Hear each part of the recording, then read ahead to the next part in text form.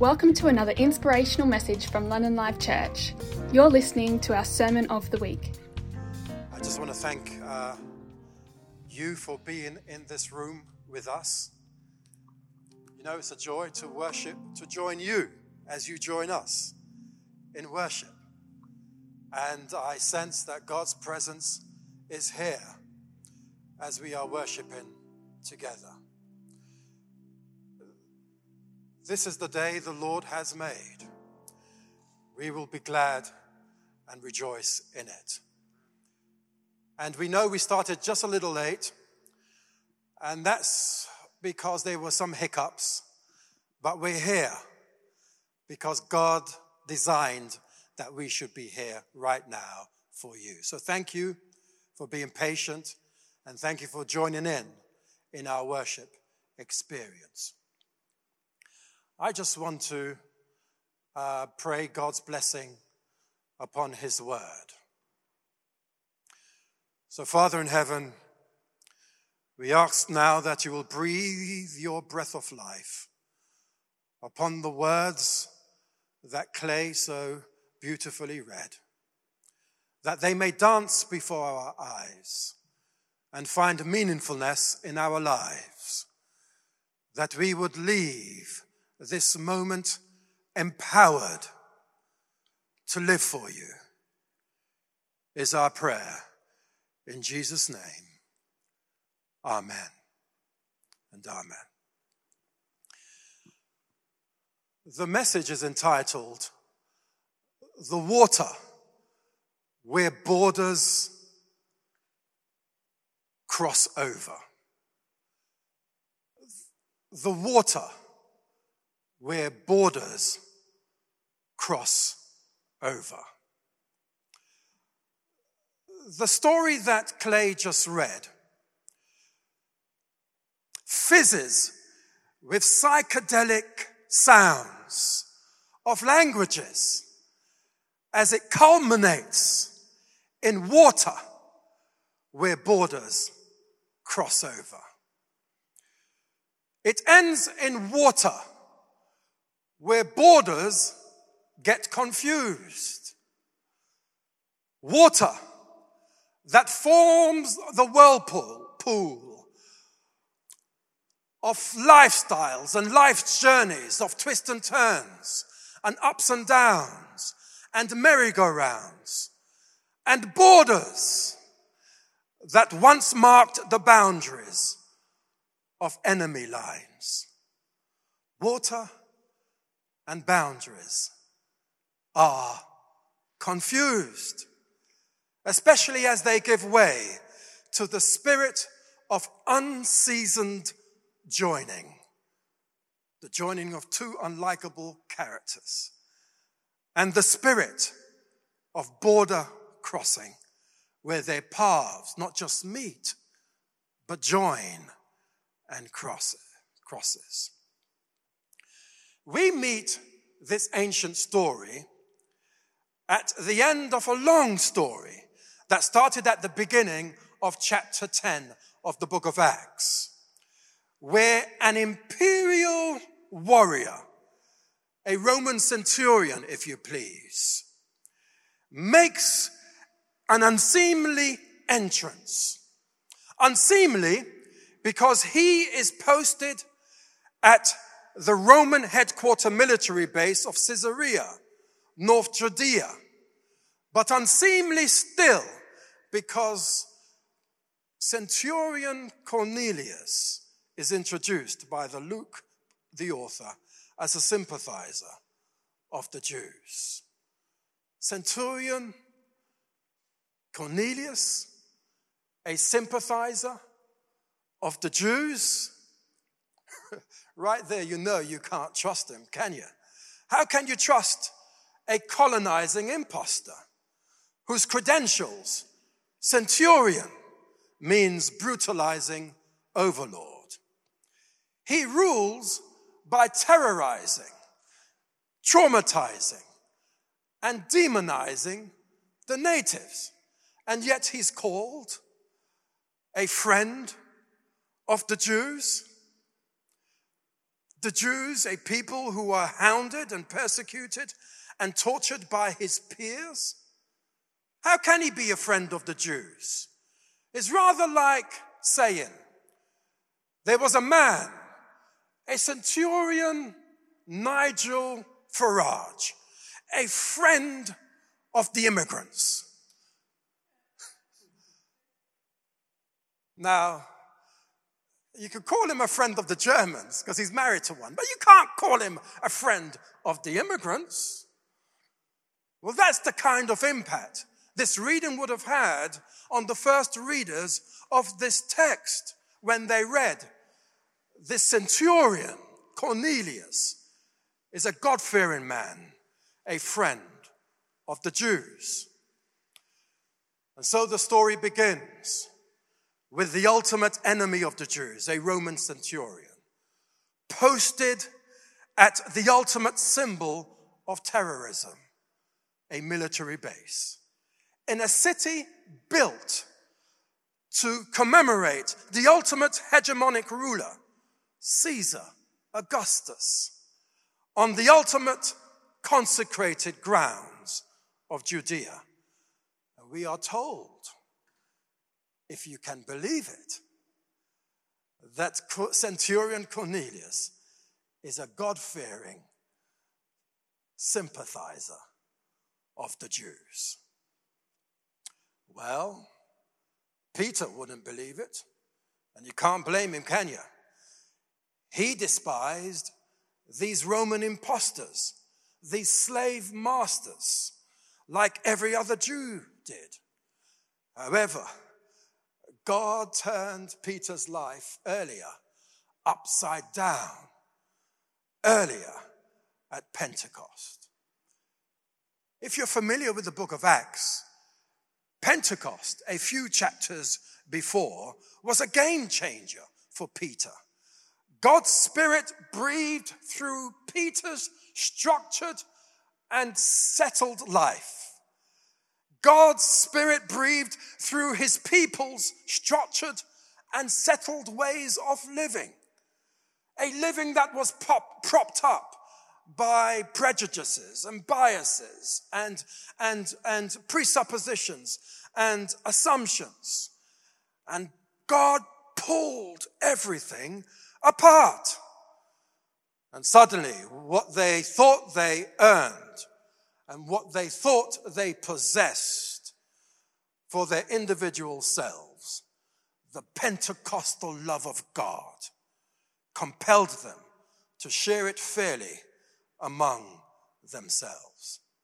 And what's more dangerous, friends, than a group of people, a community that have discovered the power in sharing what they have amongst themselves?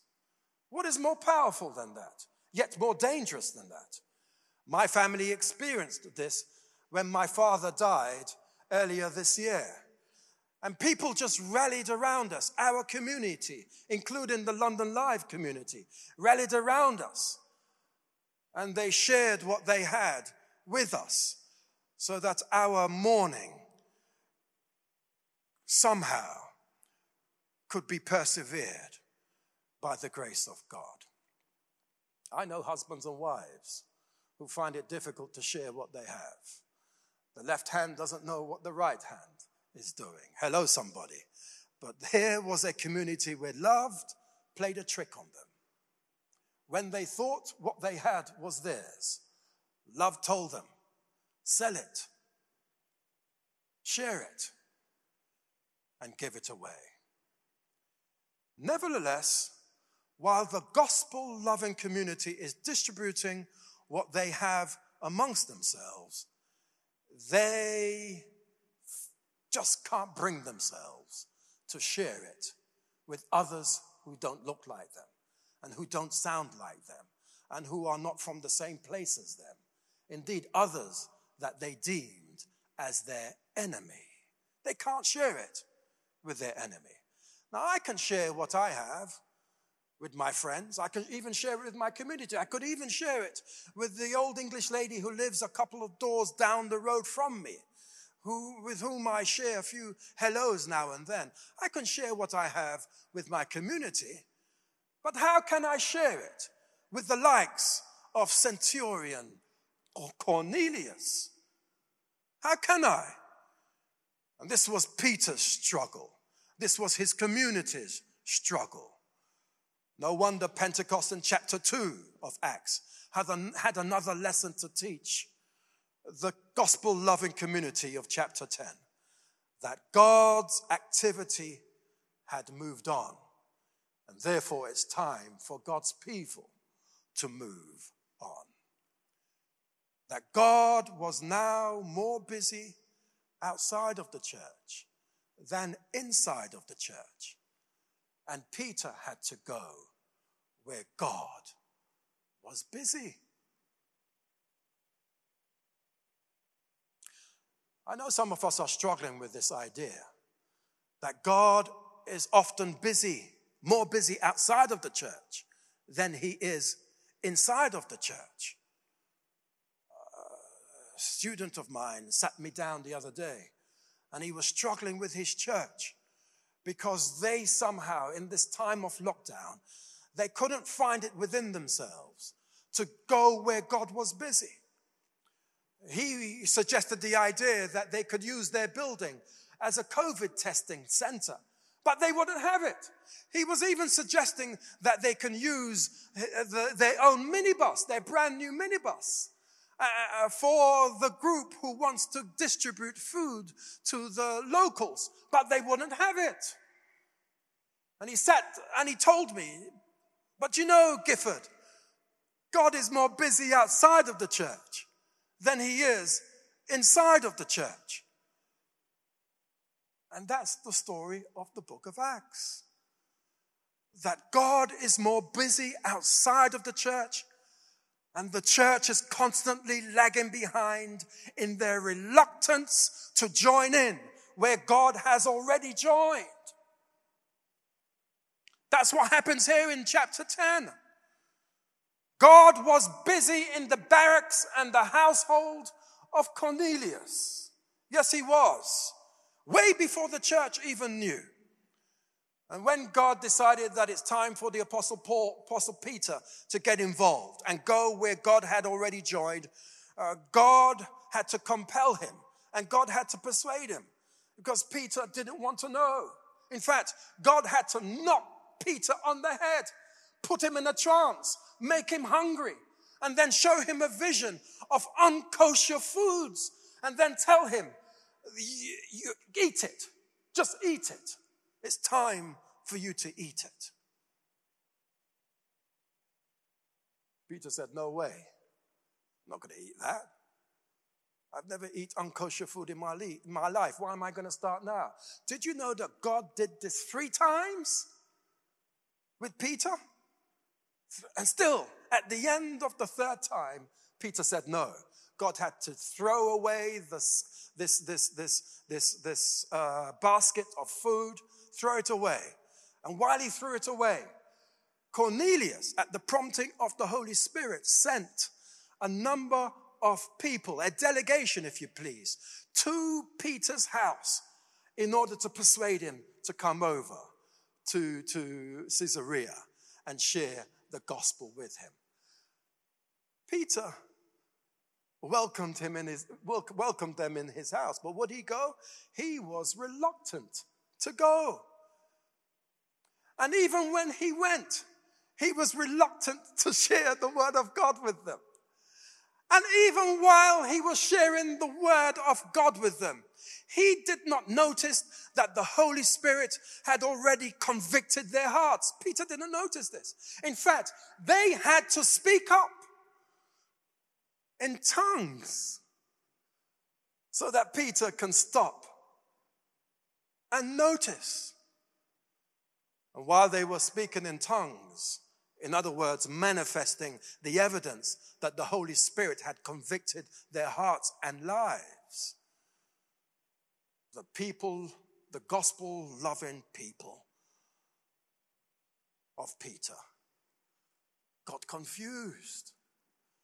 And they said, this can't be. Peter, noticed what was going on. And in that juncture, as Clay read, Peter said, what stops me from getting into this water with these people to baptize them? What stops me now? Because it's evident that they have the Holy Spirit. But friends, this bothers me and it disturbs me. I tell you why. Because the fact that Peter had to say, what's stopping me from doing this, suggests that Peter and his gospel-loving friends went to Cornelius' house with no intention at all to join them.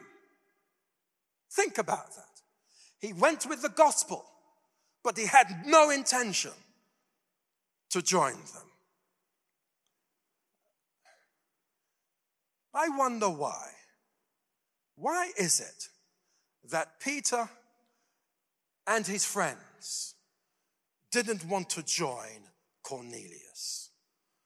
Why is it that they went with the full intention of not joining these people, much less going in the water with them?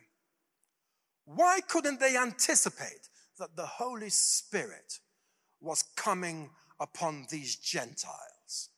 I tell you why. Because they went to the same Bible study class as I did, where they were taught that people have to look like us and be like us before they have the Holy Spirit. They have to believe in the same 28 fundamental beliefs. They have to worship on the same seventh-day Sabbath. They have to eat kosher food before the Holy Spirit can come upon them. Well, this story teaches us, does it not, that our Adventist circumcision is not the seal of God. You didn't get that.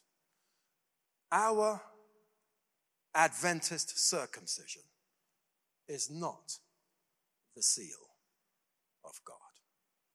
Denominationalism, friends, is not the gateway to heaven. No, it's not.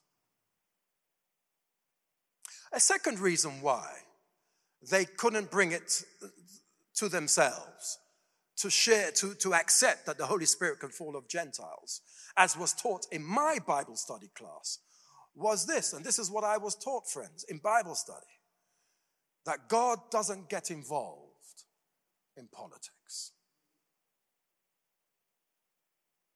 Centurion Cornelius is a representative of the Roman government. Yes, he is. He's a ranked officer of the empire. Yes, he is. Doing the bidding of Caesar all the time.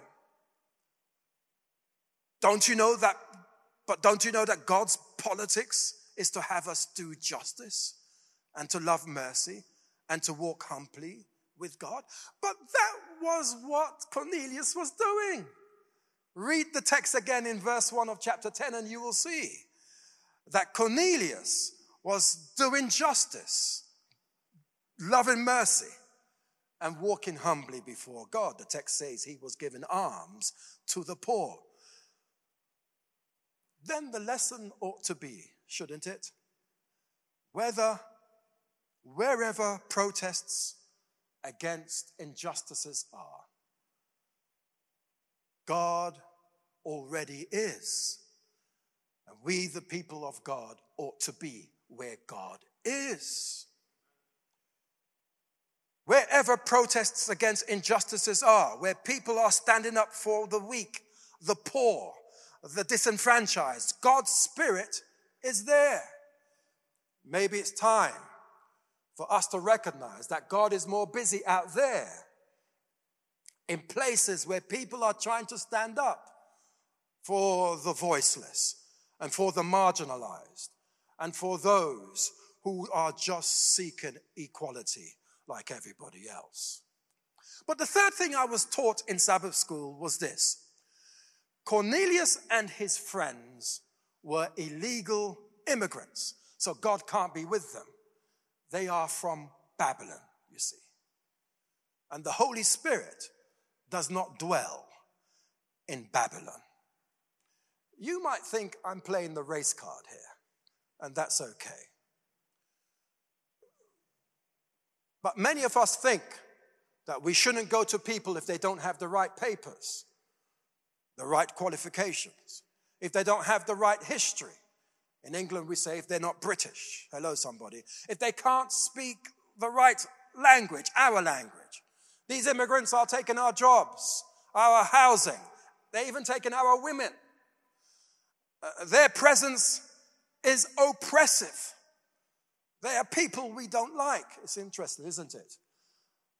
That people who come from privileged backgrounds, people who feel they have a sense of entitlement, view equality as oppressive.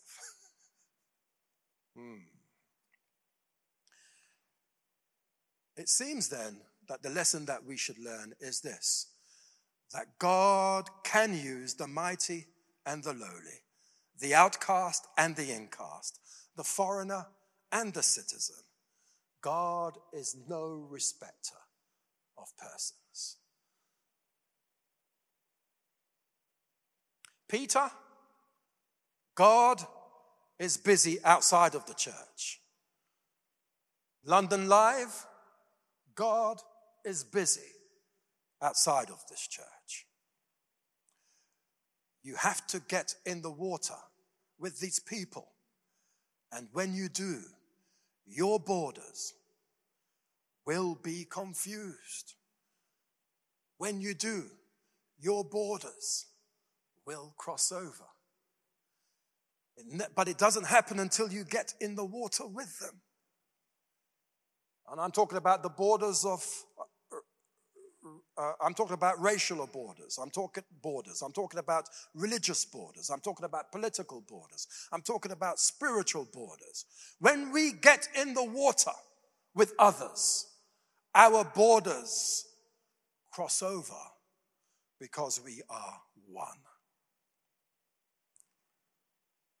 So the water of the same spirit of liberty and transformation will be with you both as your bodies stand on the right side of God's history. What we need is courage. And so I say in closing, the Christian who has courage is one who has learned to desire the ones God wants them to desire and to live fully into the desire of God, and therein discover a desire for people whom others are not desiring. I repeat, the Christian who has the courage is one who has learned to desire the ones God wants them to desire and to live fully into the desire of God and discover a desire for people whom others are not desiring. Therefore, my prayer is that God, may you show us the people whom we are resisting and show us the people whom we are denying daily, that we may join whom you have already joined and experience the transformative water of border crossing, that as a people of God, we might be one with them and thereby be one with you. This is the end of this broadcast. We hope you've been encouraged and inspired. For more information, please visit londonlivechurch.com.